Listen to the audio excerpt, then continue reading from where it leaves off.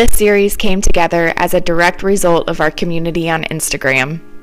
When I first put out the call to interview Endo Warriors, I was honestly surprised at the response. I have a small IG account and I often think the algorithm works against me, but our community proved to be stronger. Admittedly, the idea for this series wasn't the beginning. In fact, it wasn't until a few interviews in that I realized I am simply orchestrating something our community has been working on for years. I created the space, and you stepped in to fill it. To fill it with your powerfully heartbreaking and needing to be heard realities of living with endometriosis. It's what the online endo community has been doing, raising awareness of this common disease most have never heard of, and calling out the systemic injustices we faced. The stories in It's Not Just a Bad Period series are difficult to listen to, and I want to keep it that way, because they aren't just stories, but they are the harrowing realities of each warrior that is bravely taking part. Although endometriosis was first identified over 160 years ago, substantial gaps in adequately addressing this disease remains. To pull from an article written by Frontiers in Global Women's Health, the National Institute of Health is the largest source of biomedical research funding globally, allocating $41.7 billion annually. In 2022, the expected funding allocation for endometriosis is $16 million, 0.038% of the budget. That's approximately $2 per patient per year being allocated. Compared to diabetes that affects a similar population, which received an estimated allocation of $31.30 per person assigned female at birth, over 1,500% more than endometriosis. The total U.S. endometriosis economic burden is estimated to be as high as $78 to $119 billion annually. If endometriosis was funded by the NIH at the same level as diabetes with respect to the annual economic burden, endometriosis funding would need to increase to $298.8 to $455.3 million, rather than the current $16 million. As always, you can check my sources in the show notes and read the article for yourself. While these statistics are hard facts and glean towards the mountains of obstacles we're up against, they are just cold, soulless numbers. Don't get me wrong, like I said, they point to part of the problem, but they are in no way begin to scrape the surface of what it's actually like to live with endometriosis in a system that has chosen not to progress the treatment of a century-year-old disease. And it becomes blatantly obvious that a huge reason we suffer, on average, 7 to 10 years before even receiving a diagnosis is because of the lack of funding. But there's also another huge reason, and I'm honestly not sure which one is more sinister. I would say the second is more of a direct trauma to us warriors, and that is the medical gaslighting we endure even beyond diagnosis. Medical gaslighting happens when a healthcare professional, like a doctor, downplays or dismisses what a patient is telling them. This can manipulate the patient into thinking they are exaggerating their own symptoms or imagining them altogether. Experts define trauma as the experience of being left alone with one's pain. Endometriosis isn't different.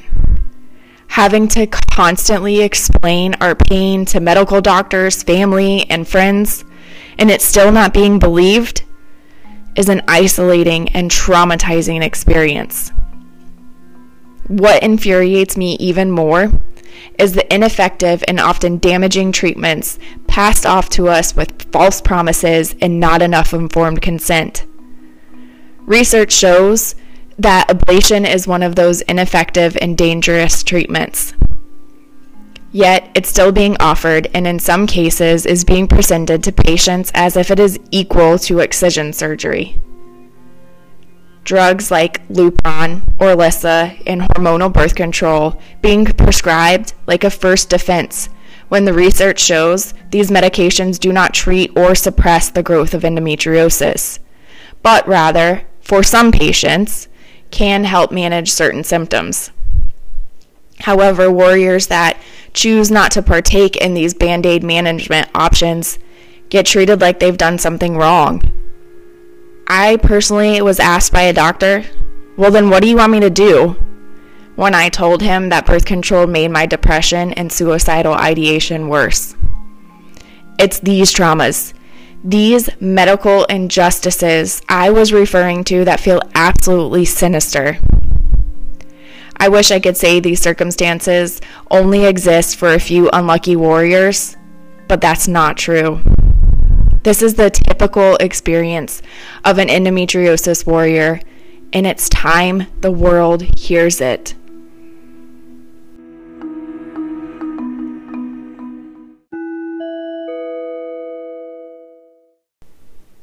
The stories you are about to hear are the personal experiences of each individual, and the views expressed by the guests are their own. Please listen with discretion as this series contains mature content that could possibly be triggering to some individuals. Mention of depression, suicidal ideation, medical trauma, sexual assault, disordered eating, and other sensitive topics may come up. It's not just a bad period.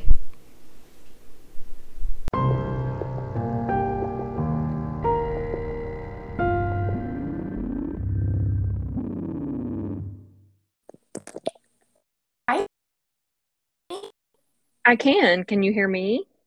I can. Oh, good. Well, welcome, Julie. How are you today? I'm good. Thank you so much for having me. Thank you for coming on to the Best Worst Club podcast. I'm so excited that you're here and that you're willing to share your story and be a part of our community. Absolutely. Awesome. Do you want to give just a little introduction? Tell our listeners just a little bit about you before we go ahead and hop into your story? Sure. My name is Julie, and I live in Northwest Arkansas, in the Ozark Mountains. It's very beautiful here. I'm 39 years old, and I'm married and have a 13-year-old daughter. So we're in the thick of it with teenage drama. And yeah, that's about it.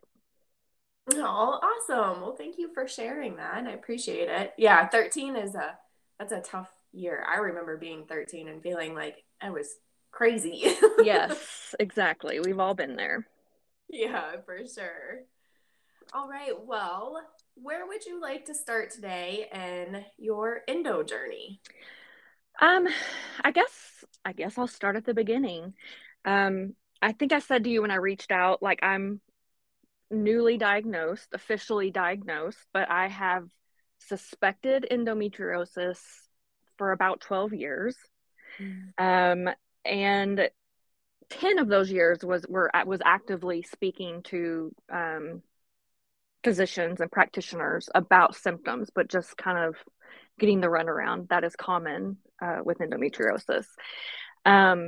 So when I began menstruating when I was 15, and I don't remember ever not having pain with a period. But my mom told me that was normal, that period cramps were normal, and I would take Tylenol, and I mean, I remember instantly getting a heating pad that was just for my room for that time of the month. And so I just accepted that as normal, because that's what my mom told me.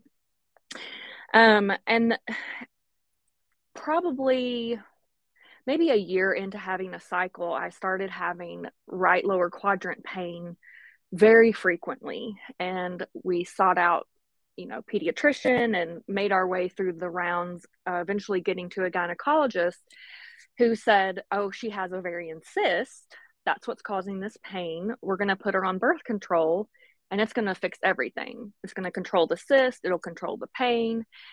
It's going to control the heavy flow. All this will solve everything. And so at about 16, I was put on birth control pills. And I would say for the most part, those things were regulated a bit on birth control pills. Then I started getting much sicker, and we kind of went down this path again. And turns out after about a year and a half process, I was diagnosed with Crohn's disease, which is in my ileum, which is the last part of your small intestine. So that would indicate pain on the right lower quadrant of your abdomen. And so those two things stick out to me in my mind as, was the beginning of that endometriosis. Even as a 15-year-old, which I think for a long time in the endo world, physicians thought that wasn't possible, but we now know that really young girls can present with endometriosis. And so I kind of wondered, was my Crohn's disease an incidental finding when we were kind of going down this journey of gynecological issues? So I began treatment at 17 for Crohn's disease, and for the majority of my life have dealt with that chronic illness. And when I guess probably about 10 years ago, I started having more frequent pelvic pain, painful periods, not necessarily irregular, but just different types of flow and at different types of the month, but maybe just one period a month. And I, at the time, I'm a healthcare professional, and at the time I worked in a family practice clinic where I had access to a laboratory. And when this pain would come on, I would think, oh, I'm getting a UTI, because I would get this pelvic pressure and fullness and feel like I had to frequently urinate, and then would have relief after urinating. So I was like, I'm having UTIs. Would dip, a urine sample, and it would maybe show slight infection, send it for a culture, and there would be nothing. But I would still be given antibiotics for these symptoms, assumedly a UTI. And I did that song and dance for 10 years. And I would go to urgent care all the time when these little flare-ups would happen. They were real sporadic. They would happen monthly, or they would happen weekly, or then I'd go months without them. And I just never could figure out what was going on. So let me think here. I would also have flank pain in my back, which was another this is urinary. So I finally sought out, I had gone to the, urgent care or my primary care physician so often for these UTIs. They were like, let's go see a urologist. And so I ended up seeing two different urologists, one who was like, oh, you have interstitial cystitis. And he, gave me the diet to follow and some preventative medicine, went and did all that. And of course, nothing changed. Then was referred to a different urologist, and he was very attentive. And anytime I had these episodes, I call them my fake UTIs, like with quotation marks, because I kind of knew they weren't UTIs, but I didn't know what else they could be. And he, anytime I would get that pain, I would go straight to his office, and he would do a urine, and we would do all this testing, and it would always come back negative. And so I actually ended up doing a cystogram and urogram with him. And he was like, I don't think any of this is bladder related. Like, your urinary system is fine. I don't really know what to tell you. And that was about 5 years ago. And that's when I was like, okay, I've exhausted all these avenues. maybe this is endometriosis, which I didn't know a ton about. Um, he, at the time, that urologist agreed and was like, you should go see a gynecologist. Well, of course, I had been reporting endometriosis symptoms for years at all my annual visits, and was How did, told, oh, go ahead. sorry, I was just wanting to ask you a quick question. Yeah, So go ahead. how did endometriosis even come onto your radar? Like how did you know about that? Probably just Googling symptoms. Okay. Um, I, I mean, I knew, as being a healthcare professional, I knew that was a thing. But I think just being so frustrated over these UTIs and the symptoms and none of it adding up. And so I just would read and research and Google and just try to get information. And And at that point, no doctor had brought endometriosis up as like something that you might have been dealing with, oh no, correct? no, no, no, no. Oh, And this had been 10 years, but I had been told maybe it was the interstitial cystitis, pelvic inflammatory disease, maybe even kidney stones. Had lots of CTs and tests to see if there were like tiny secret hidden kidney stones somewhere. Um, Pelvic congestion syndrome. I mean, I'd been told all these things that could have been, but nobody ever said endometriosis. Um, so being a chronic illness patient already, I was like, surely to goodness, I cannot have endometriosis and Crohn's disease. Like, how's that even possible? And so I just kind of put it kind of in the back of my mind. And when I wasn't having these little flare ups, would just kind of ignore it. And then, of course, the flare ups would happen again, and I'd go down this rabbit hole of trying to figure this out. Anytime I would say at my annual to my gynecologist, is a well-known and respected gynecologist in the town I live in, she would just say, well, we really should just put you on birth control. Backing up a little bit, I had stopped taking birth control from the age of like 15 to about 30. I had stopped taking it because I found out they were causing really severe headaches. mhm. And so I bailed on the birth control and was like, I'm never doing that again. I didn't realize through that time period they were causing headaches, which of course I was seeking out, help from a neurologist for the headaches. And anyways, so I was like, I'm not doing birth control. And so the gynecologist would just always say, you need to be on birth control. And I was like, but they caused me horrendous migraines for years. Like, I don't want to go back and do that. Well, but that would probably be what you need to do. And it's just like, but I'm telling you, I don't want to do that anymore. So that was really frustrating. And for, what I've learned in the endo community is everyone's story is so like that, where your pain or your experience is kind of being told to you like you're not experiencing it. And that got really confusing in my head. And then Yeah. you kind of trick yourself and you're like, maybe I'm not having these symptoms, or maybe I am making this up. I mean, it's really tricky how hearing that all the time, then you start to internalize it and believe it. And that got very frustrating. So at that point, I sought out a new gynecologist. Um, I I started doing things like acupuncture and pelvic physical therapy. Um, and probably briefly in pelvic physical therapy, the therapist was like, maybe you have um, scar tissue, because I had a cesarean section with my daughter. And she was like, maybe on your scar from your cesarean section, you've got adhesions and scar tissue. And that's what's causing all this, coupled with Crohn's disease pain. And so when I did physical therapy, we never really knew what we were treating, except just pelvic pain and these urinary symptoms, flank pain, things like that. So she was kind of like, maybe have you mentioned to anybody? And I'm like, well, I mean, I tell my symptoms and no one ever says endometriosis. And so when I switched to a different gynecologist,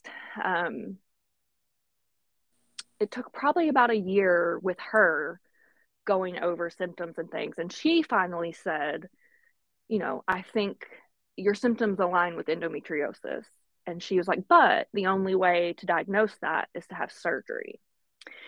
And that would have been in 2020, 2020, when this gynecologist was saying that.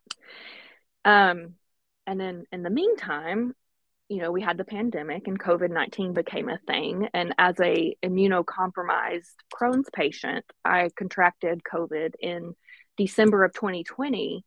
And in January of 21, learned that I had developed long COVID, which I'm still dealing with today. I'm over 2 years with long COVID. And so once I got that diagnosis and was really sick for a really long time, I stopped tracking my symptoms. I stopped tracking my periods. I mean, I just was like, whatever this pelvic thing is, I cannot deal with it right now. And I put all my energy into tackling long COVID, which, shout out to all long COVID patients. We know so little about it. I mean, it's similar to endo in this way. All we have is ourselves. Like, we just don't have, the medical community just doesn't have the answers. And so I spent a lot of energy trying to figure this out with long COVID. And so all the pelvic stuff out the window. Right. You only have so much capacity to deal with a certain amount of things. And right. Well, and it's like, I mean, I was like, I can't now have long COVID and Crohn's disease and possibly endometriosis / all these other things I've been told it may be. Like, what in the world? How's this all just falling apart? So yeah, the gaslighting that you do to yourself is intense. And then, when you get it from practitioners, it amplifies it times 100. Absolutely. I'm glad that you brought that point up, because I think society in general needs to know about that, but two, warriors really need to be reminded, like, over and over again, that is real, and we really are being gaslit in what we're feeling. Like, we're the right ones. We know what's going on with our body and know how difficult this is. And so I'm glad you said that, because it is something that I want to, like, reiterate. Yeah. And when you're in it, I mean, when you're telling a doctor this is happening to me and they're saying, oh, take this birth control pill or don't eat gluten or whatever they're suggesting, all of those things are valid and can be beneficial. But when that's all that's being said and you're even doing them and still nothing, like, it just is you feel really defeated in this cycle. Yeah. So I am happy to report that I have done a lot of work with my long COVID and worked with my primary care physician, and we've gotten myself kind of on a better path there. So probably in the summer, in like June of last summer of 22, I think I've got a grip on long COVID. I'm going to go back into figuring out this pelvic thing, because I had a couple of those flare-ups and, would run to the urgent care, say, I've got a UTI. And these flare-ups, they would make me feel really bad in bed, on a heating pad, the antibiotics I was given, but constant Tylenol, Motrin, I mean, just feel really bad.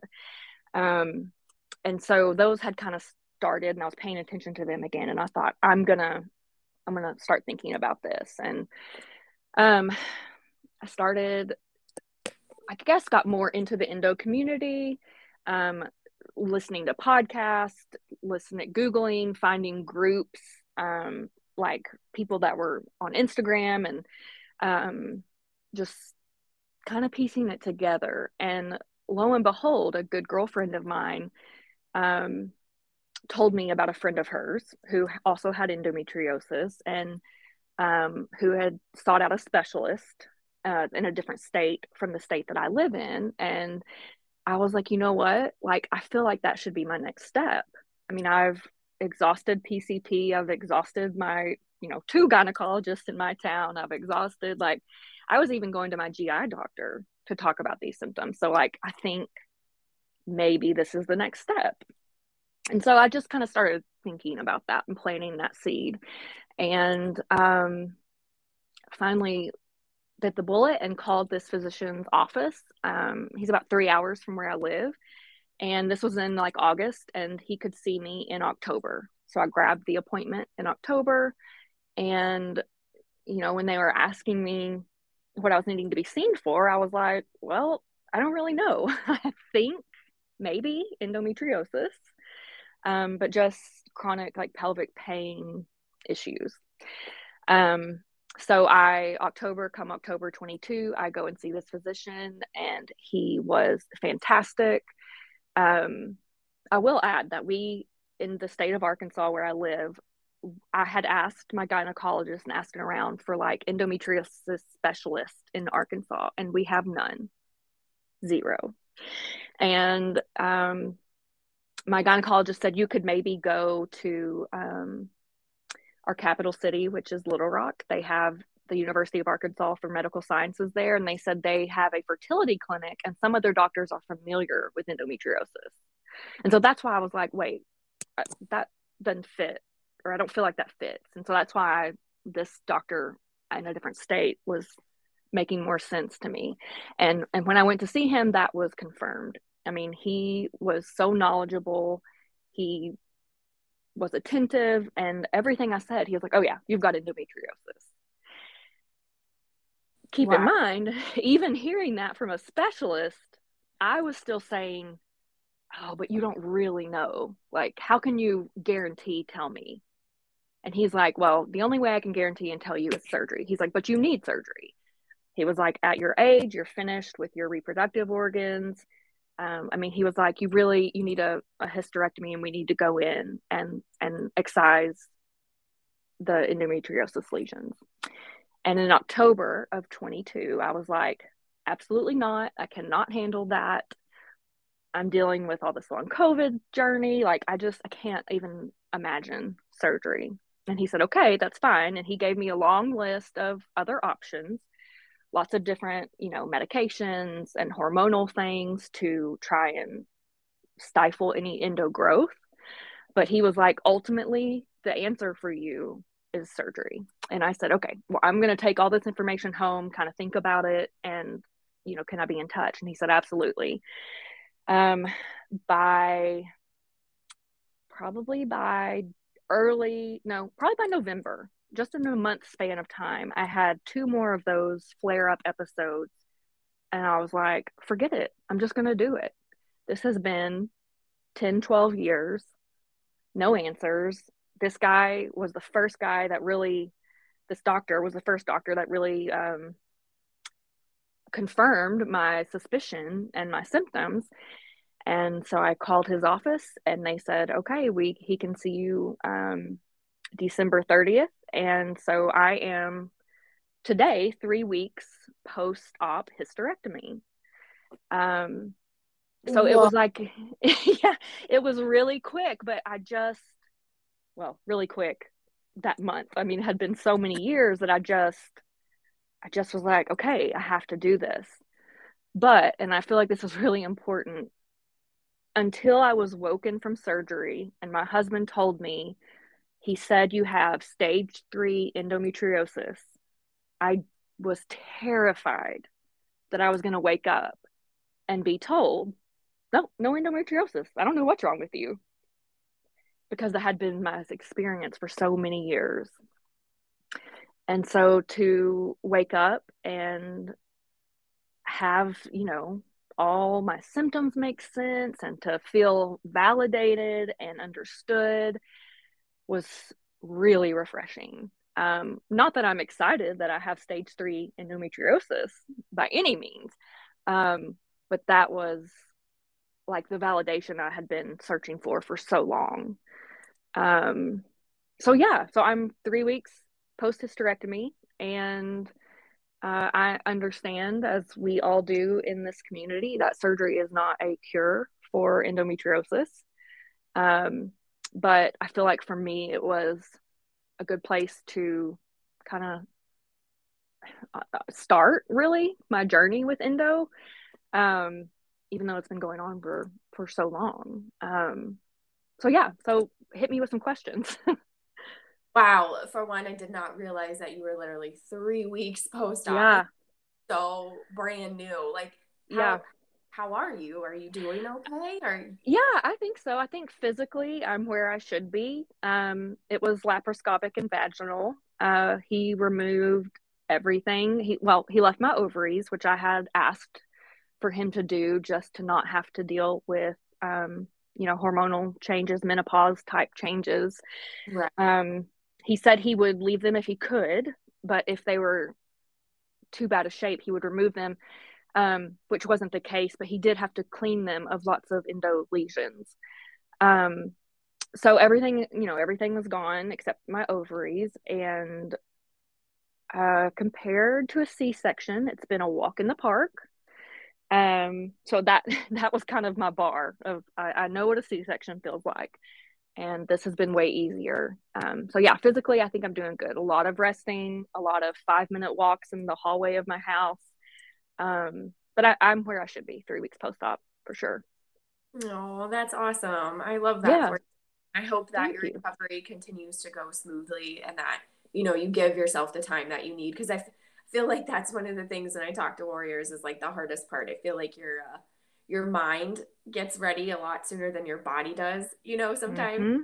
You're like, I'm so Absolutely. back into life, especially because we're so debilitated for so long leading up to surgery. Hmm. Yeah. Yeah, no, I patience is not a virtue of mine. So I have to remind myself a lot. This takes time. And it's tricky too. There haven't been a lot of external signs that I've had this major abdominal surgery. Of course, my abdomen is tender, but I've not had massive bleeding. I've had minimal like spotting. So there's not a ton of signs saying, hey, slow down. Your body is recovering from this. And so I have to, you know, consciously remind myself, like, even though I don't see it on the outside, like there's a lot going on the inside, and I've got to let my body take the time and reset. So yeah, patience is key. Yeah, absolutely. Like you said, so much happened inside, and it's hard to like really comprehend that because, like you said, you have these tiny little like keyhole, scars. And I remember looking at my stomach after surgery and being like, really? I went through all of this, and this is what I have to show for it? Yes. Um, there were some other things that you said throughout your journey that like struck me and being similar to not only my journey, but in other warriors' journeys that have like been on the podcast. And I just kind of wanted to talk about some of those or maybe ask you some questions about some of Yeah. those. Okay, so what is going on with your Crohn's disease? Is that something that is still like you are definitely diagnosed with that, or where is that right now? Yes, I am definitely diagnosed with that at Oh, 17. Um, I had a colonoscopy biopsy. We have, factual evidence of that disease. However, as an adult, I have many times said to my GI doctor, who I love, "Are you sure I have this disease?" um, kind of like endo. It's just one of those things. It takes a really long time to accept. And I was really young when I was diagnosed with that. And there's not a lot that a teenager can really like process and accept as a teenager. Like some of that has to come later, I think, or at least for me, it did, with maturity and more understanding of the actual disease I was diagnosed with. So acceptance came later. But yes, I have Crohn's disease. I have a wonderful GI that has been with me for 20 years, and I'm on a medication that has kept me in remission for about a year now. Um, so I had to do some medication hopping, but I'm on a really good track with my Crohn's at the moment. And that really also was the other factor in pushing me forward to pursue this endo track because, Crohn's is at bay. I'm good there. I had the mental and physical energy to pursue figuring out these pelvic symptoms.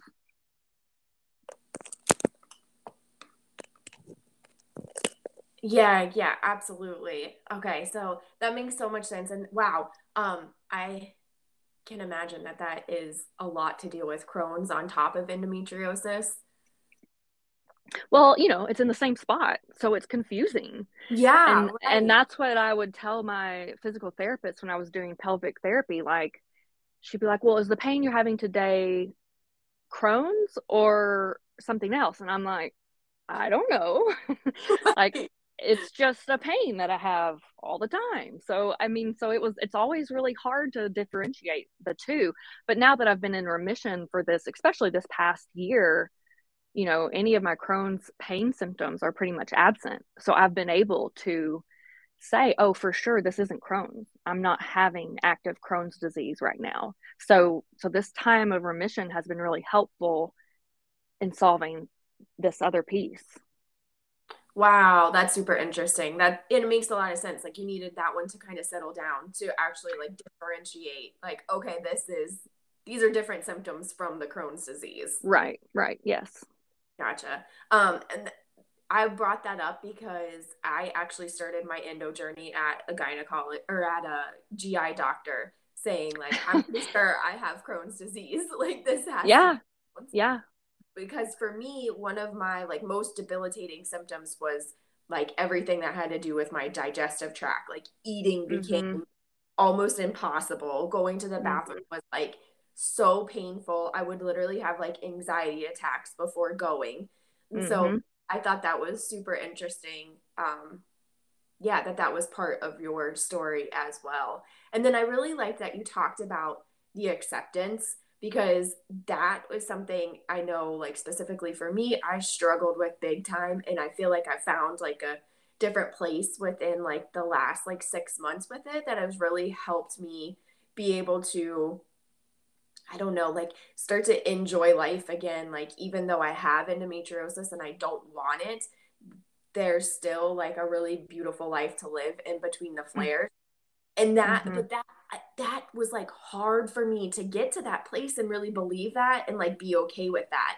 So like how was that with getting the endometriosis diagnosis? Do you feel like in a way going through Crohn's disease like helped you be able to process the endo better, or was it just like a whole nother thing? I well, I don't 3 weeks post-op, 3 weeks official diagnosis. So I don't even know if I've processed it so much yet. The way I kind of picture like chronic illness is like I'm carrying this really heavy backpack. So I'm just going to toss that endometriosis in the backpack and like I'll deal with it at some point. So I don't, that's probably not like the healthiest way to deal with things. But it I'm gonna pull out that endo diagnosis and I'm gonna really wrestle with that when I'm not recovering from this, major surgery. Um, However, the validation piece, the confirmed answer and being listened to and being, told this all makes sense and we can call it this, that piece is so big. Like that, I think I'm still just like celebrating that piece.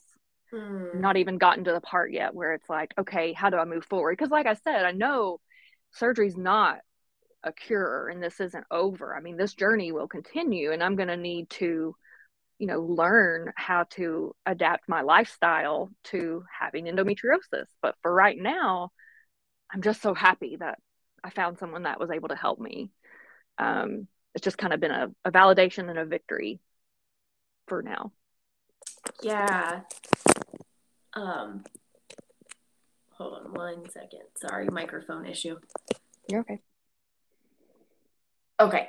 I love that. I feel like, okay, I have a couple of questions, but I also want to say that I'm so glad that we're doing this and you're talking about this because these are all the things that I struggled immensely with when I had my surgery. Like, I went into excision surgery naively thinking, for one, I didn't have the same understanding of endometriosis then as I do now. And so Mm-hmm. I went into surgery with this mindset of like, I'm going to leave endo in the operating room and like get on with Yeah. my, and that like screwed me up so much in my recovery process. And like I'm 3 years post excision surgery. And like I said, I literally just now feel like, 6 months ago, I got to this place where like, okay, like, yep, this is my life. There has to be space for this. And so like, how did you do that? Like, how did you have the perception and the like foresight to go into surgery with that mentality? Or do you feel like you did? Like, can you talk? Yeah, I did. I feel like I did. I think it's just from learning. Um, putting myself more into the endo community. I started listening to your podcast and another podcast. I can't remember the name off the top of my head, but when I would listen to these podcasts, I would be like, oh my gosh, this is me. Every person, like everybody's story, I'd be like, okay, check, check, check. That's me. However, at the same time, there would be some things where I'm like, well, that's not me. Like, trouble with infertility. Well, that's not me. Um, I wouldn't say I had like super heavy, abnormally heavy menstrual flow. Um, and that was always a common symptom that people would say. But I think just learning and I think my surgeon also helped me understand like these things are all going to help and they'll keep, flares at bay for a while, but endometriosis continues to grow. And that's, I think I just was aware that that was the case. And it's a very, very common misconception. That once you go into surgery, take it all out, that it's gone and won't ever come back. Like I think that's commonly talked about and misunderstood. Mm. So I think just the education and the knowledge going in that this isn't going to solve everything forever. Yeah, exactly. I almost feel like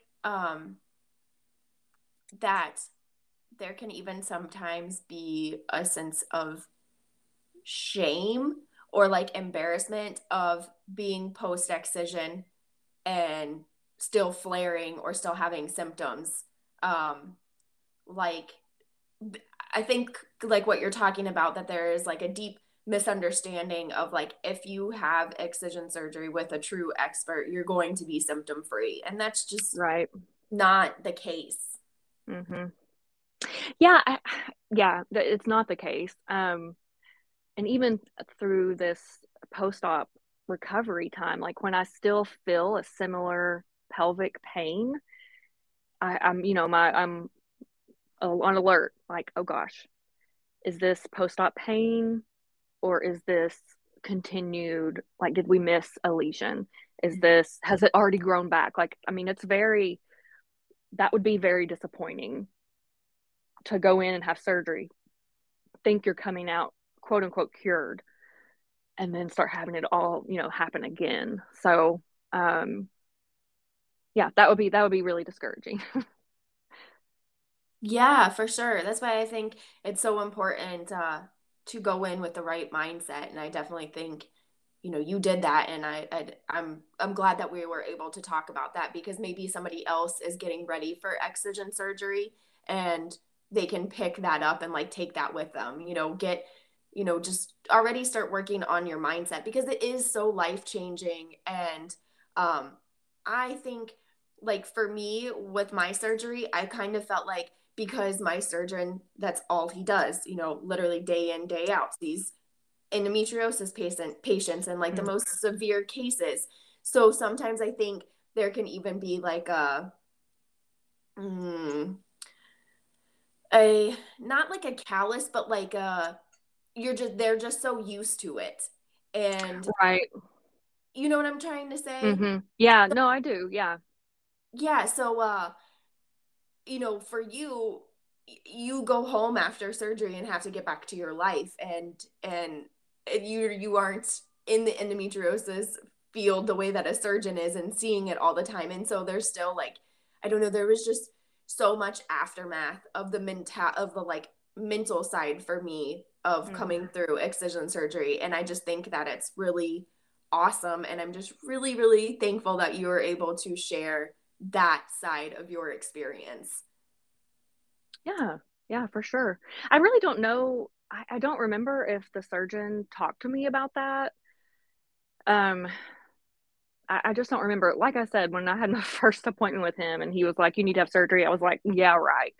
So I don't really know if I absorbed everything he told me in that appointment so Mm-hmm. much. And then the next time I saw him was in, pre-op, ready to go back. So I'd spoken to him a few times, but the next time I saw him physically was just ready to go have it done.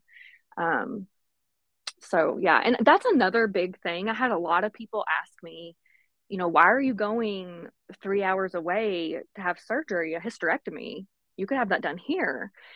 And I searched high and low in my state of Arkansas and in our town for anyone who would do excisional endometriosis surgery.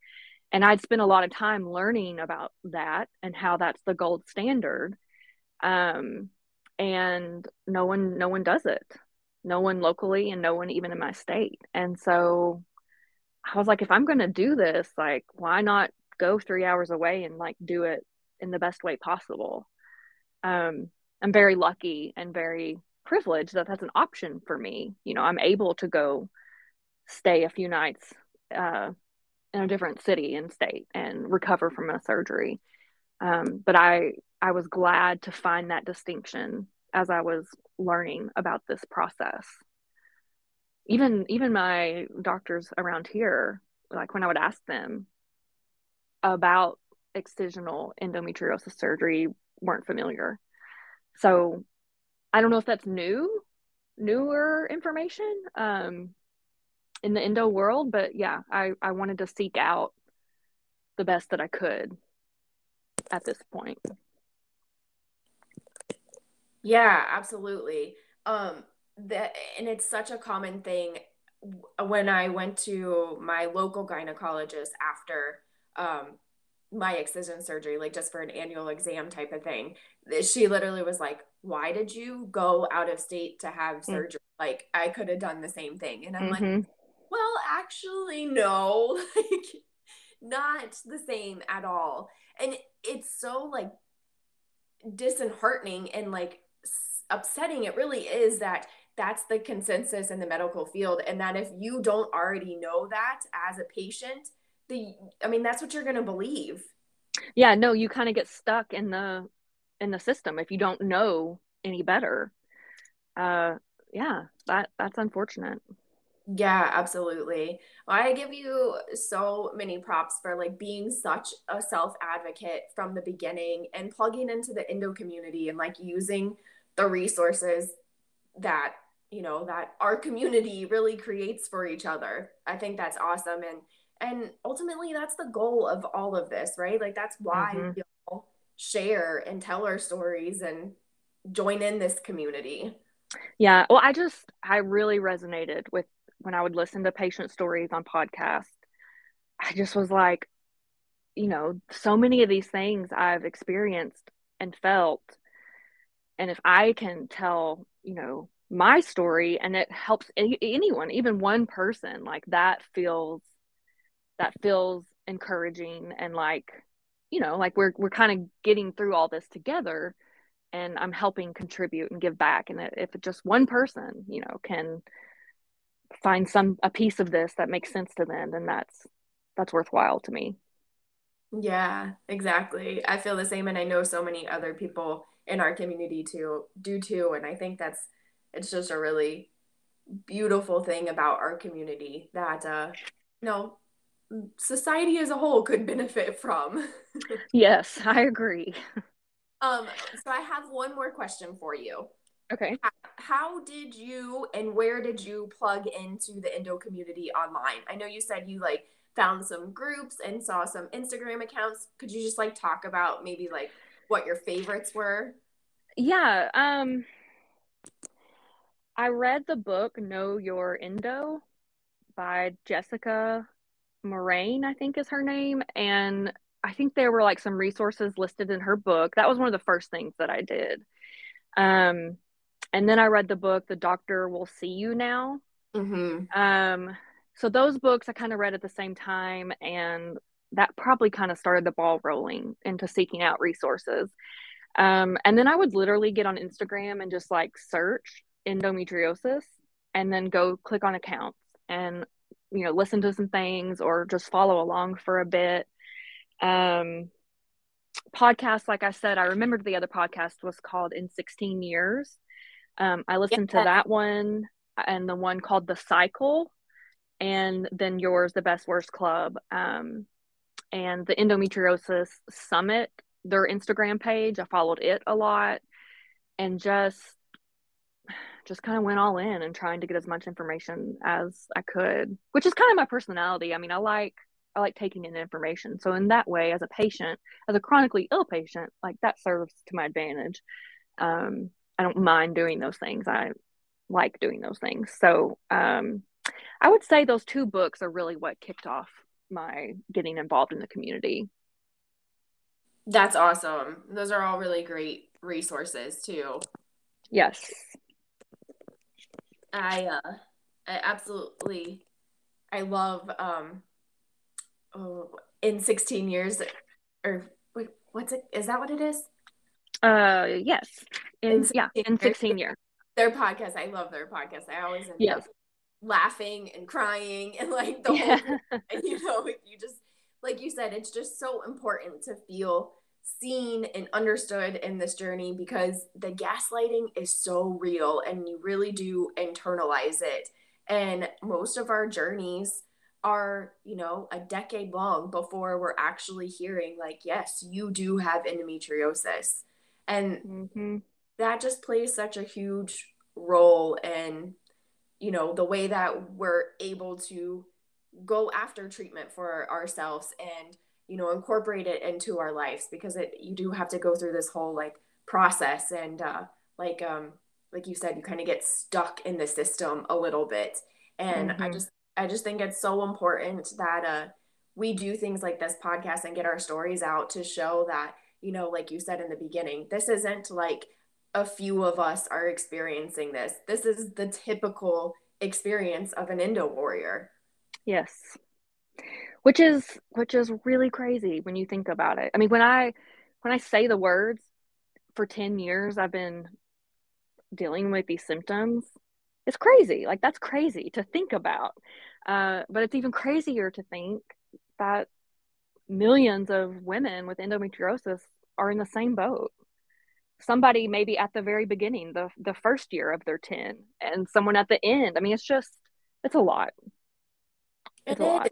It really is. It's a lot. And especially with how many people are affected by endo and we like in it and knowing that it takes so long to get diagnosed. I always think that the statistic of like there's like I think it's like 198 million people are diagnosed with endometriosis.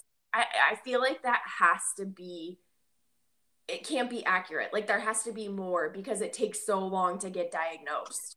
Yeah, I'm sure there is. And there's so many differential diagnoses.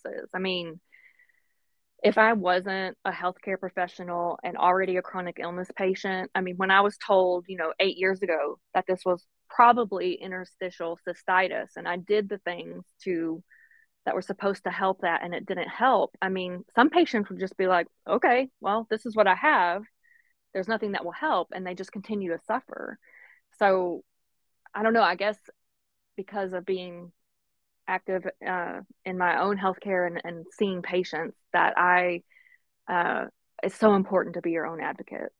So important. Um, in our American healthcare system, it's really important to not solely rely on our practitioners and our physicians, but to really kind of get in there with them and help figure things out. Um, and takes a lot of energy, takes a lot of brain power and time and energy when on top of not feeling good. Um, so yeah, we're asking a lot of endometriosis patients for sure. Yes, yes, we are. I love your perspective of being a medical professional too. I think that brings a really interesting perspective to the podcast that we haven't actually had yet. So I think thank you for that. That's awesome. Yeah, yeah, yeah. I see patients a lot that don't they don't know why, or they don't know how, or they don't know where, or they don't know when, and um, like we've already said, you can get lost in this giant system, and so the more you can know and advocate for yourself, I think the further you can get and not get stuck in the system as much. Absolutely. I totally agree with that. And I feel like we have touched on some like really crucial points and some points that are so common in every endo warrior's journey. And so I hope that whoever is listening to this, that they can take those things with them and feel comforted, like in the fact that you're not alone in being gaslit, and Mhm. you're not alone in having to process everything that you have been through, and getting diagnosed in itself is like something you have to process. I also think the point of being in a place where you have both the mental and physical capacity to Mhm. actually start advocating for yourself and like deal Mhm. with going to the doctor is important too. I talk to a lot of warriors that get like burnt out of doing it, and sometimes you just need like a break. And I think that oftentimes as chronic illness warriors, we can feel guilty doing that, like we're causing our own flare-ups or making it worse in some way. Mhm. And so I would love to just like whoever's listening to this, like you have permission to take time off of going to the doctor and like just focusing on getting your mental state functioning. Absolutely. Absolutely. I mean, there can be so like at one time I wrote down all I called them the ologist, like wrote down all the ologists that I had been to see for this pelvic pain situation. And it's, not only a financial burden, but you're taking time off of work to go see all these different doctors. And yeah, sometimes you just have to say, okay, I have to stop doing all of this. And I have to just like wrap my head around just being for now. Like, just take the time to just not do it for a little bit because we spend a lot of time and money seeing all the different ologists. Yeah, I love that. The ologist. It's so true. Yeah, Yeah, yeah, it's a huge financial burden. I mean, even if you have insurance, we all know like insurance in America isn't the greatest, and it that in itself is a huge financial burden. hmm yeah, and it can be also like it's kind of a stigma. I mean, I'm 39 years old and I have all these different doctors that I see that are a part of my care team, and that that kind of has a shame element with it too. Like, I don't want to have all these doctors. I don't want to feel like I'm a sick person. I don't I don't like that I have to choose this path, but like that is my path. Um, and so, I need off work to go to a different doctor. No, it's not the same one as last week. It's a different one. And, I've got to pay this copay and that copay. I mean, it's a lot. Um, it's a lot, but it's so reassuring and encouraging that there are endo doctors and specialists out there, and you'll know when you find them. I mean, I knew instantly when I found Dr. Goff, and I mean, it was like it was aligned. The stars were aligned, and he was able to help me. So yeah, take the mental breaks that you need, but like don't give up. Don't give up because there will be someone somewhere that can help you. Yes, yes, that is such an important point. I totally agree with that. Like there's definitely not enough true endo specialists, but they are out there, and the Yeah, hope there's not one in my entire state. that is Not one. like Like I oh couldn't believe that. right. That's absolutely insane. It really is. Yeah, yeah, Yeah. yeah, it is. Well, I think that this was a really great episode, and I definitely think that our listeners will be taking some good points away with them, and definitely some encouragement and comfort in knowing that they aren't alone. Yeah, I hope so. I hope so. That was what motivated me to do it. To reach out to you in the beginning, and kind of this all is fresh on my mind because I'm, fresh out of surgery and just kind of really starting the process, even though I've been dealing with it for so long. So I just wanted to get this info out, and while it was still fresh on my mind. I thank you so much for doing that, especially, yeah, so fresh, 3 weeks post-op. Like, you are a true warrior. You have definitely, inspired me and helped shift my perspective on things too. And I really appreciate what you brought to the podcast. And one of the things that I'm definitely going to take away is like how you said, you know, getting diagnosed and having excision surgery was almost like a starting point. And I think for so long, I felt like that was, you know, like almost a finish line or like a lap marker of something. Yeah. And so I really like that. I like that you are looking at that as kind of like the beginning part of it. Yeah. Yeah, it is. It's the beginning of having confirmation of having, you know, this disease and carrying on from there. Right. Yeah. Putting it in that backpack. Yes, in the backpack. It's heavy. It's a heavy backpack, but it's all right. I got it. And I wanted to thank you for this podcast. You were one of the first podcasts when I literally pulled up Apple Podcasts, typed in endometriosis, and just started going through the list. And I found yours and have just gotten a lot of information and encouragement and answers from listening to your podcast. So yeah, I appreciate that too. Keep it up. Keep up the good work. Thank you so much. That brings tears to my eyes. Like that just means so much, you know. Like we've talked about, you can really like lose your purpose in this journey, and being here and being part of our community and doing things like this podcast has really given me a sense of purpose back. So I love that. Thank you. And I appreciate you listening and tuning in and being here. I'm just so thankful. Thank you, Julie. Thank you. Have a good day. You too. Recover well. I'm sending you all right. Thank you. Bye-bye. Bye. Thank you for tuning in to the Best Worst Club podcast. If you could do us the biggest favor and help us reach more Endo Warriors, please leave us a review on iTunes, Spotify, or wherever you are listening. And take a selfie of you listening or a screenshot and share it on Instagram. I hope you'll join us next week, Endo Warrior.